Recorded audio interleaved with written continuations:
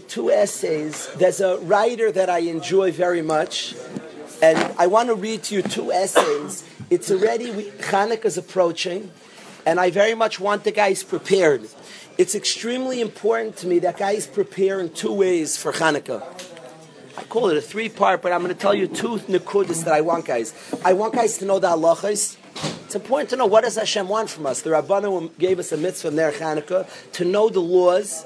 And Be'ez Hashem, Rav Ezi will give a shir to the Olam on the laws. They should know what to do. Guys think they just do their intricacies to the halacha. First of all, to do the halacha well, and then to hear some of the ashkafas to the Chag. Now, when you learn values of the Yontiv, not everybody connects to everything. When you read on a Yontiv, Davi, you'll hear ideas. Find something that you connect to emotionally, something that the Chag means to you, and run with it. Think about it. So you'll hear different ideas. Last night, I spoke about the power of the individual. I would like to read to you an essay on the power of conviction. Sticking to something, believing in something, even when many don't see it your way. So, Benny, let me read you this essay. What would the experts of 167 BCE have said about the chances of the old priest, Matisyahu, and his family and friends defeating the mighty army of the Syrian Greek Empire? I can see their pronouncements now. This is what they would write. In ultra-orthodox, this is like quoting the press, would write about Matisyahu. If the New York Times is around and Matisyahu is around, this would be an article. In ultra-Orthodox priests and his reactionary compatriots have raised the banner of revolt against not only the prevailing rule of the Seleucid Empire, but also against all of modern Greek culture and enlightenment. This motley band of guerrilla fighters is outnumbered more than 4-1 by the Seleucid army, which boasts some 40,000 professional troops equipped with the cutting edge of military technology, as well as the ultimate weapon, a herd of elephants trained for battle, against which no warriors can stand. The Maccabees, as this reactionary rebel force is called, are opposed not only by the considerable Greek population on the coastal plain, but also by a large proportion of the Jewish inhabitants who have over the last century and a half adopted to the worldwide culture of Greek language and religion. Thus, the Maccabees have initiated a civil war targeted at their own progressive fellow Jews, who are called Hellenists. As the Hellenists comprise the most wealthy and influential segments of Jewish society, the effort to unseat them is nothing less than preposterous. No chance. In short, the attempt of the Maccabees to score a military victory, overthrow the progressive culture which dominates the whole world, and re-establish their antiquated religion on the soil of Judea is futile. That's what any view of what the Maccabees were doing, any secular view would view it. The pundits. What are pundits, guys?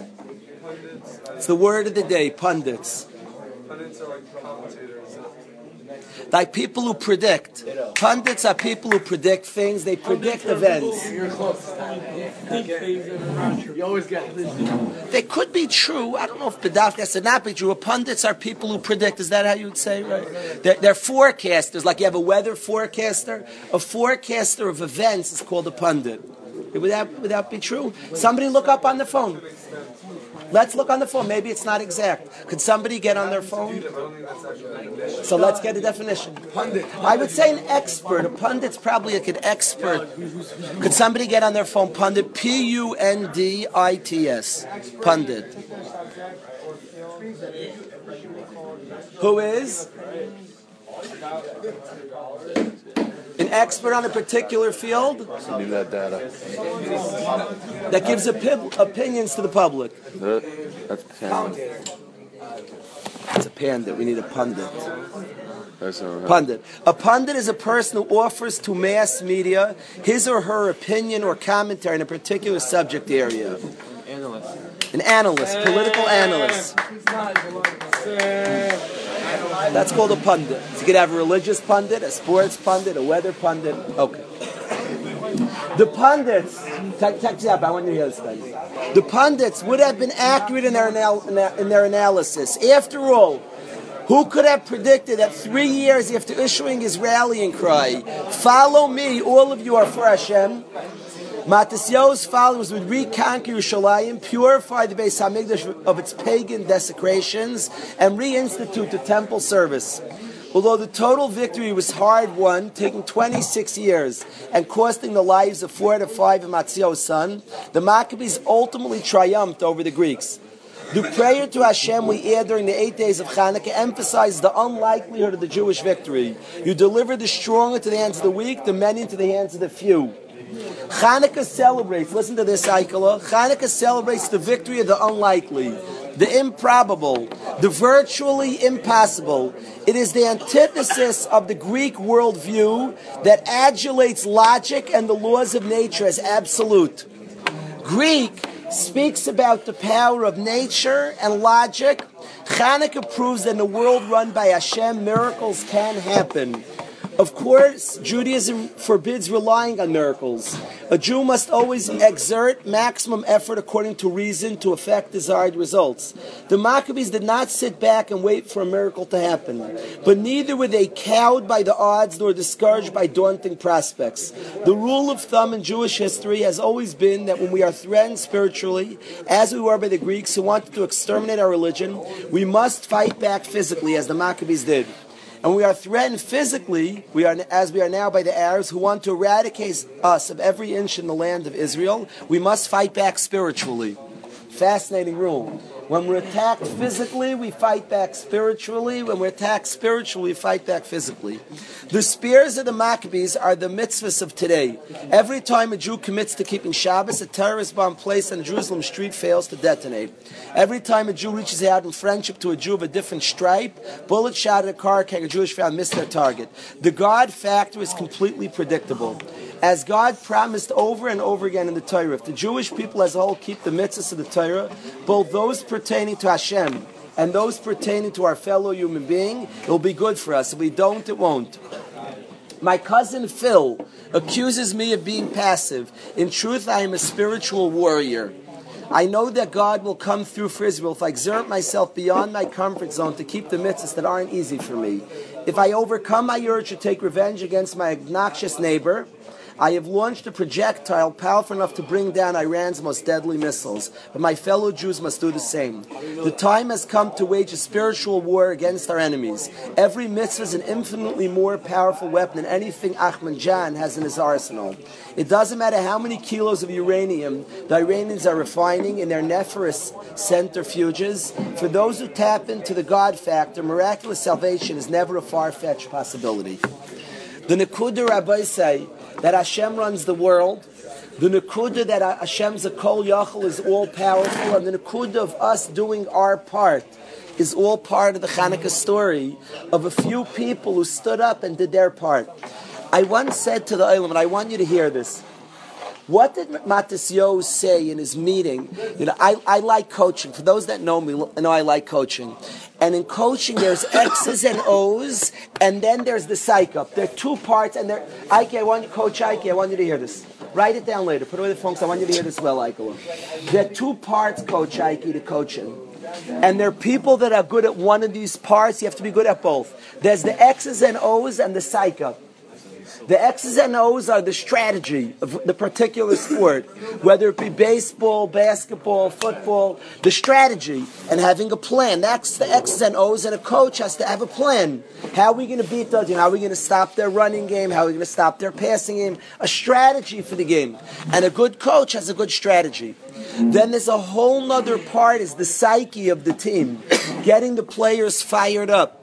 Getting them all to believe in each other, getting them all to buy into the team.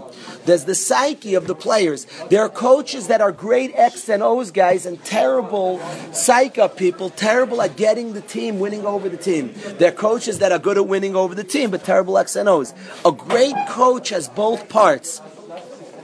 So I want to know, Matisyahu has X's and O's. They're fighting the Greeks. He has a battle plan. And you better be certain. Matisyahu was the big tzaddik. He sat there and he said, how are we going to beat the Greeks? And he wrote up a strategy, a battle plan. He studied warfare, and he had a plan.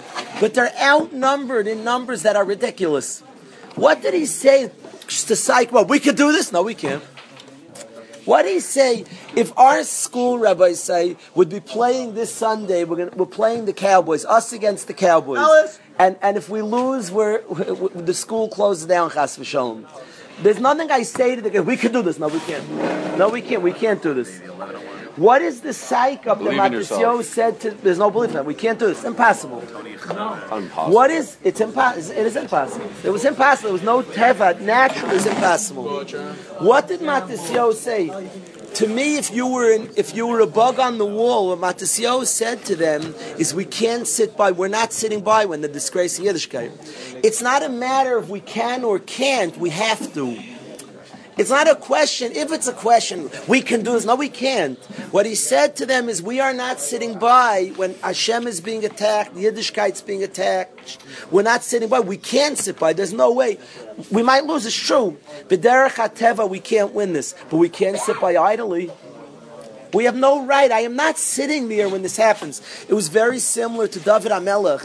This Goliath is a crazy warrior who's mocking the Jewish people, and nobody can beat him. B'derech HaTeva, there is no, and he is just hurling insults at everybody, and everybody's paralyzed. All of Klal Yisrael is listening to this man just rip on Yiddishkeit, but nobody can take him down. David HaMelech comes, is 17 years old. David HaMelech says, I am not sitting here when this guy's ripping. It's not a matter if I can or can't bring him down. I have to attack him. I'm just not listening to this. It's not a matter if I can or can't. It's a matter that I must. I must. That's what Matisyo said to the Chevra in the meeting. Wasn't that we're going to do all the strategy we can, because once we must, okay, so you go here, you run a fly pattern, you cut across them, whatever, we'll do whatever strategy. At the point we must do it, the conversation was, guys, this is something we must do, and everybody bought into what we must do. It wasn't the question of can we or can't we. Mimuz, we must. That was the question over here, that we must do it. We're not sitting by. I just refuse. What David HaMelech said. I refuse to sit by him. He goes, could I beat him or not? I couldn't care less. I just can't. I'm not sitting by. There's not what I'm doing. I'm not even questioning if I can or can't beat him. I have to do something about it. And then he went at him, and then Hashem works miracles. But a person can have that sense a lot of times in your life, the sense of I must do something. It's not a question of can or can't. Hashem's kol yoch do anything. And it's true, often we have ein saimich al nes, you can't rely on a miracle. But at a time that we're obligated to do something about it, so we'll do every ishtadlus we can. And Hashem's kol yoch. That was the first essay that I wanted to read to you. But I want to read a second essay to you. What are you doing?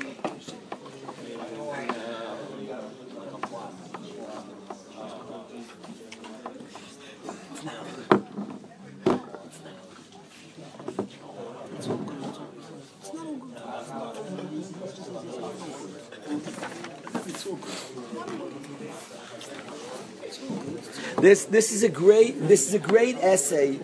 Mordechai, if you listen to this essay, it's a short one. There's the last essay I'll read to you, and then we'll get to something else. Yisrael, last essay for today. Yisrael, you ready for another essay? You mind that I read? Yoni, do you mind? Mordechai, you ready? Eitan, listen to this. The El Al security official at the LA airport. Rafael, listen to this. I can't rap it, but listen, this is a good one. The El Al security official at the LA airport eyed my mother-in-law suspiciously. Mom couldn't imagine what the problem was. But the security official looked hard at her, studied her passport, looked up again at her face, gazed down at her passport, and finally called over his colleague. Up and down. Look at this woman, he said. Her passport says she's almost 90 years old. Can that be true? Like the El Al official, I have always been perplexed by my mother-in-law, Evelyn. Visiting Yerushalayim at the age of 88, she made daily pilgrimage, can't even say the word, to the west. She went daily trips to the Western Wall, trekking up 135 steps. Even when celebrating her 90th birthday, she still walked with a bounce in her stride. Even more mystifying is the universal popularity. Everyone she meets, no matter how distant from her age, geography, or background, adores Evelyn. This includes her young Persian neighbors, her nieces and nephews in distant cities, my Orthodox friends, her Hispanic plumber, and his wife, the single 40-ish daughter of her best friend, and a young Israeli mother in Austin, Texas, who met Evelyn 5 years ago and continues to call her every Friday to wish her Shabbat Shalom. One Sunday, Evelyn didn't answer the phone when we expected her to be home. I was at a graduation, she explained the next day. It was the son of this big Italian family. I was the only non-relative invited. What is the secret of my mother-in-law's universal popularity? Recently, at a class on the mitzvah of lighting Shabbos candles, I discovered the answer. Listen to this, Aikala. Many Jewish women follow the custom of lighting one Shabbos candle for every member of the family, honoring not only Shabbos but also the family members. Me'ikra din, guys, how many candles do you have to light for Shabbos? Two. One Pesach, one Shomer. There's a minhag Yisrael. There exists a minhag to light for one per kid. That's a minhag. The din is to light 2 candles. Many Jewish women follow this custom of lighting for every member. Honoring other people is a core value in Judaism. Ethics of the Fathers, Avos, proclaims, let the honor of your student be as dear to you as your own. The honor of your friend like the honor of your rabbi, and the honor of your rabbi as much as the honor of heavens. As for marriage, the Talmud, it says in Shas, a man should love his wife as much as he loves himself and honor her more than himself.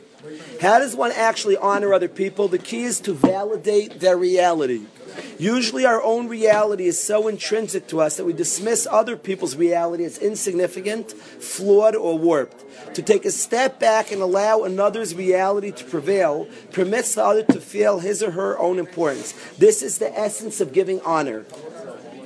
And this is why everyone loves Evelyn. She honors those she meets and befriends by validating their reality. When she is with the family of her eldest son, Bob, who moved to San Francisco in the 1960s and joined the counterculture, she appreciates their lifestyle, the quaintness of their Mill Valley home with its hot tub, and her daughter-in-law's talents in making pottery and jewelry.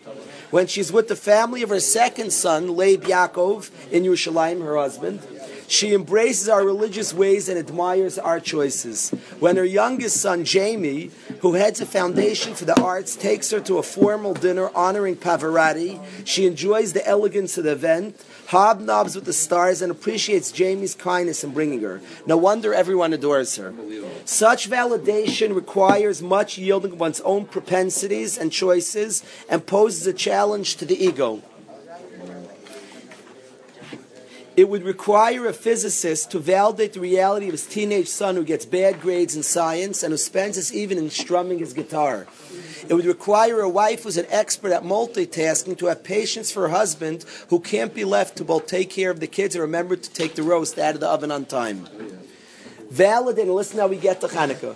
Validating another's reality is the key to honoring others, which is the key to peace in the home and is the inner depth of the mitzvah of lighting Shabbos candles. But lighting Hanukkah candles is totally different. Listen to this. The Shabbos candles is what, guys? Shalom Bayis. Which she's translating, Shalom Bayis is the validating of another person. Hanukkah is the holiday of standing up boldly for your beliefs, of not yielding an inch. Hanukkah is the holiday of people who didn't give an inch. Not yielding an inch. The message of Hanukkah is, hold on to your religious convictions. Never submit to the assimilated majority, no matter how numerous or sophisticated they are. And fight for your ideals. So which is the Jewish value, to yield or to resist? You have the Ner Shabbos, which is Shalom Bayis, which is validating another, to yield to another person. You have Hanukkah, which is the not budging, to not yield, Ike. The salient difference between the light of Shabbos and the light of Hanukkah is their location. This is brilliant. Listen to this. Listen to this. This is brilliance. This is brilliant. Guys, you hear the question? There are 2 values. One is the yielding person of peace, Shalom Bayis, the Ner Shabbos, validating another person, seeing their perspective, validating their perspective. I'll tell you a Maisa that's a true story, that I love this story. I love this story. Listen to this funny story. My brother has a guy in his shul whose name is Abi. Abi is a very outspoken fellow, an older man who's very outspoken. Mark, you'll love this story, you'll laugh. Abi's a very, very outspoken guy. Listen to the story, Martha. I told you the story of Abi. Abi, this loud, outspoken guy, and a visiting rabbi comes to his neighborhood, And the rabbi's old friends with Abi. They've been friends like 100 years ago. So the rabbi calls up Abi. Did I tell you this story, Akiva? You'll want to make a video out of this story. This is a true story. Abi is a very outspoken, blunt man. And an old rabbi, an old friend of his was coming to his city. And the rabbi asked Abi, I'm giving a lecture Friday night at a location that was far from Abi, but I have no friends there. Could you come near Abi? And at least I'll have a familiar face at this speech. It was near Abi's community. Come to my speech on a Friday night lecture. I'm the visiting rabbi. And if you come, I'll have a familiar face there. So Abi says, okay, Rabbi, we're old friends, I'll do it. And Abi walked a large distance and comes to the speech. In the middle of the speech, the visiting rabbi rips baseball. He rips baseball, waste of time, fandom, following a team. You're not even playing. Do you really care if this Puerto Rican beats this, this guy from Venezuela, and one's called the New York? He rips baseball.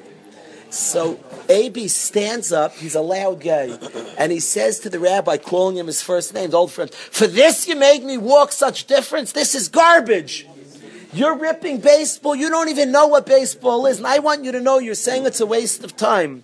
I am close to my dad." His dad had passed away. Me and my dad are close, and we became close through baseball. We went to games together, and it served. And my kids and I are close, and a lot of the bond we formed by going to baseball games together. So this is nonsense, and the only reason you're saying it is because you've never gone to a baseball game. I challenge you, come with me to a game.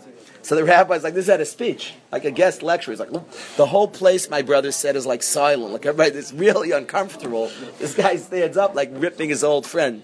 So the rabbi was a very honest person. He said, Abi, it's a deal. I'll come with you to a game. He was a visiting rabbi from Israel. He says, it's a deal. I'll come with you to a game. So Abi takes the rabbi to a New York Mets game. Thank you. He takes him to a Met game. And at the Met game, he's explaining to the rabbi the whole game. To the rabbi, a stolen base was a crime. He explains how it works stolen base, a sacrifice bunt. He's explaining the whole game to him. And the rabbi's watching and studying and learning. He knows nothing. He's never been to a baseball game. And he's studying the whole game. And then, in the seventh inning, the Mets manager comes out to take out the pitcher. And on the back of the Mets manager's uniform is the name Valentine. So this rabbi from Israel says, is that Bobby Valentine? So now the rabbi knows nothing about baseball. He says, is that Bobby Valentine? So the guy's like freaked out. Abi's like, how in the world do you know his first name? Bobby Valentine. How do you know his first name? So he said, I'm rather surprised myself. But he said, we grew up on the same block in Stamford. This rabbi grew up in Stamford. We're childhood friends. We studied together. We're good friends. So Abi can't believe he's friends with the Mets manager, Bobby Valentine. He knew his first name. So as Bobby Valentine's walking back to the dugout, they had very low seats.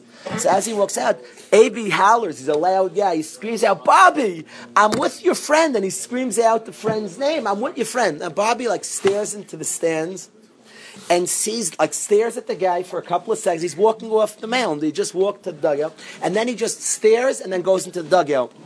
In the middle of the eighth inning, this rabbi gets a message from a security guard, comes up and said, Bobby Valentine wants to see you after the game. He said I should bring you to the dugout. He leaves Abi and he brings him into the dugout to meet with, after the game. He brings him in to sit with Bobby Valentine. Abi wanted to know, did you meet Mike Piazza? I don't know Mike Pizza. I don't know. I just know me and Bobby caught up. But it's obviously so Maisa Shahaya, exactly, my brother spoke to Abi about the story. It's exactly as it happened. To me, what was the Ashkachas Hashem? He met a childhood friend. So it's not a normal, that's Hashem runs the world, is the lesson to the rabbi. I don't know if the rabbi learned the lesson. My brother heard the story from his friend Abi. My brother lives in that community. And it's exactly as it happened. What's amazing to me is the lesson to the rabbi was wrong. To come to a city and rip everything they do is wrong. And he himself went to a baseball game and met a childhood friend that I'm sure you appreciate me. Now, I'm not saying baseball's good, bad, but the sense of coming to a city and knocking, Abi's right. You don't come to a city and just knock everything they are. There's validation. There's validation to appreciate what they are. To appreciate. To validate and appreciate. I'll be honest, I spoke horribly to the parents on Sunday. I regret my speech. It's on tape now. I regret the speech, and I'll tell you why. I spoke about a topic that I think needs chizuk. A topic that needs chizuk. And I spoke about kavod. It's extremely important. I was wrong. Parents are amazing people. Their love of their children's awesome. I should have first spoken about appreciating parents and connecting. I was wrong not to. I was flustered, and I will make up a different time. That sense of coming into a place, first understand. Seek to understand before you seek to be understood. First understand before you try to be understood. When you I want to tell somebody something. I once told a Rabbi told me the guys aren't interested in me. So I asked him, one of his Talmidim, what his favorite baseball team is. He said, I don't know. So I said, you're not interested in them. Of course not interested in you. If you don't care about them, why would they care about you? Seek to understand before you seek to be understood. This visiting person should have first found out about baseball before he tried to sell his ruchnis he was selling. Comes, it's ridiculous, you watch. You don't even know what to do. Now, if you understand it, okay, now you can talk. You understand it. Now, certainly, you want to give over things that are valuable. Don't come and rip in a city you don't know. This man's telling you that he connected to his father. What do you say now? It's a very interesting thing. He said, I became close to my father through this. That's something. Now you want to sell spiritual values, excellent. And then a person has to create priorities, excellent. But to first understand before you strive to be understood. You hear that rule, Ike? So now, we have Shalom Bayis, which is all about understanding, yielding. And yeah, this is going to be brilliant what she says. So we have opposing values. We have a value of understanding. Really trying to understand. This visiting Rav should have said, what are you guys into? Oh, that's so interesting. What are you into? A guy told me now, a Yid called me up literally 2 weeks ago. He's teaching an extremely modern school. The kids don't give one hoot about anything he's teaching.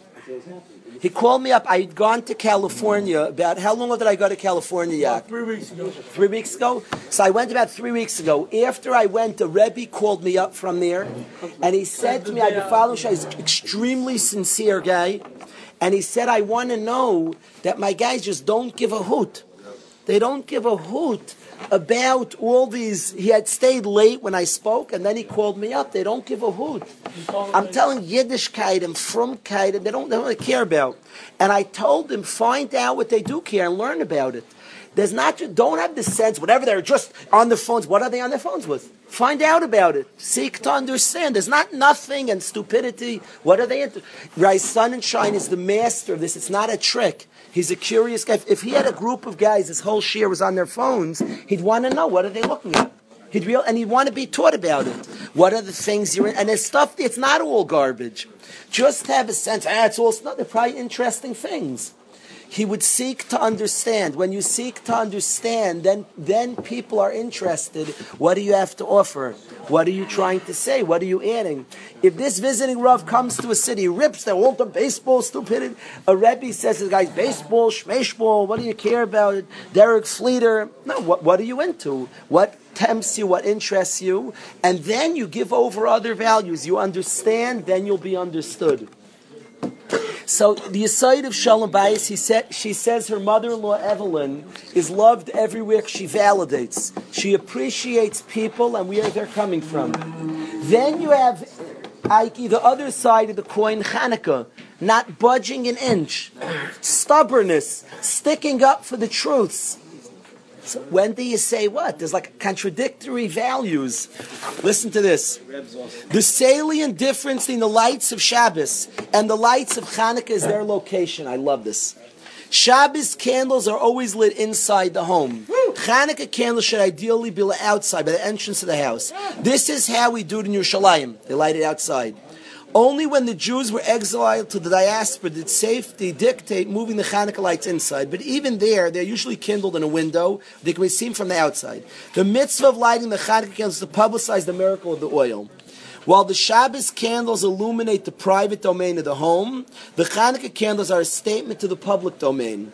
Yoni, listen to this. This is great. Similarly, the place for yielding is in the home, within the family. The place for standing up for one's conviction is the public realm. Unfortunately, we often reverse the two. A Jewish college student is afraid to stand up to his politically correct friends and defend Israel, refuses to yield to his mother's entreaties to wear a tie to his grandparents' anniversary party. A Jewish woman who sits mutely during coffee break while her co-workers joke about cheap Jews, finds her tongue and argues vociferously when her husband declines to buy a piece of furniture he considers unnecessarily. The place to stand up for your beliefs is the public realm. In the home, yield, yield, yield. If you are chronically tardy, which means late, and your spouse likes to arrive early everywhere, 15 minutes early, yield. Ask yourself, what is his or her reality, and validate it. If you are a spendthrift and your spouse is frugal, a spendthrift is spends a lot, frugal is you're cheap. That's a good word of the day, frugal.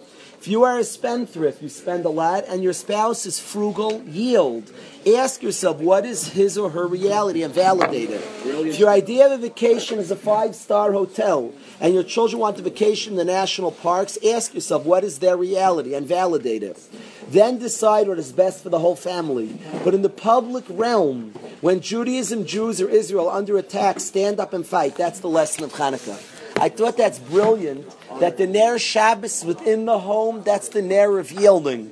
The Ner Hanukkah is towards the street in the public domain, that's the place of unflinching, standing up for your beliefs, not budging, not yielding. But I always like the sugya of balance. I always love the sugya of balance, because all greatness is balance. So more important than the answer to me, I don't need an answer to the contradiction. I love this point that she's making on the two parts, the Ner Shabbos and the Ner Chanukah. The Ner Shabbos of validation and the Ner Chanukah of a person standing up, not budging an inch. The great people have both parts to them. They have a side that's unbending when it comes time for the truth, and there's a time to call upon that mid of standing up for what's true, and there's a time for understanding and validation. Brilliant. I love this idea, I do this part to a person, to have both aspects to us. You meet a person who's very bending and very liberal, but doesn't have that side to themselves of standing up, doesn't have the Chanukah side. I'm unimpressed. That's just a liberal person. I'm impressed with balance. A person who has that aspect of Chanukah, this is true, this is right, we're standing up, we'll fight for what's right. But at the time that calls for it, validating understanding. David, what do you say to these two values? Maskim? Both things are hard to acquire. To really come out of yourself, to see another's way, another's viewpoint. As you get older, it comes out more and more as you see your children. Your children grow up in a different age than you grew up, and with different realities, and learning to understand those realities, to validate and really get that perspective. I've spoken in the past that you learn more from your students than anybody. If you're really open to see another's reality, that statement could start being true. If you're really open to really learn another's reality, not just to say, whatever you're into, stupidity. If you have a group of Talmidim on a phone, what are they looking at? There's a story, one of the great mechanechim over the last many, many years, Rabbi Mendel Kaplan. There's a book written on him. He was a brilliant mechanech. And he was a European Yid, and he came to America, and the Bachram, they couldn't relate to him. There was a tremendous schism, a tremendous gap between him and the Bachram. And Reb Mendel Kaplan started reading the newspaper, the sports, the politics, to try to understand the Bachram. And then he really learned their world in an intelligent way and learned from their world. And then they all wanted to learn from his world, and he was a massive impact. You will never be understood if you don't understand. You hear that rule? From anybody in this world, you will never be understood if you don't understand. If you don't understand that person's reality, they will never understand your reality. That's a part that's essential. The balance, the counter to that is on the truth, standing up for the truths, which is Chanukah is all about. She spoke about the balance to that midah. Rabbi say shiurim. It's 12:10. Let's get. I want it 12:15. The Gemara shiurim are picking up. So let's be consistent. 12:15 will be the Gemara shiurim.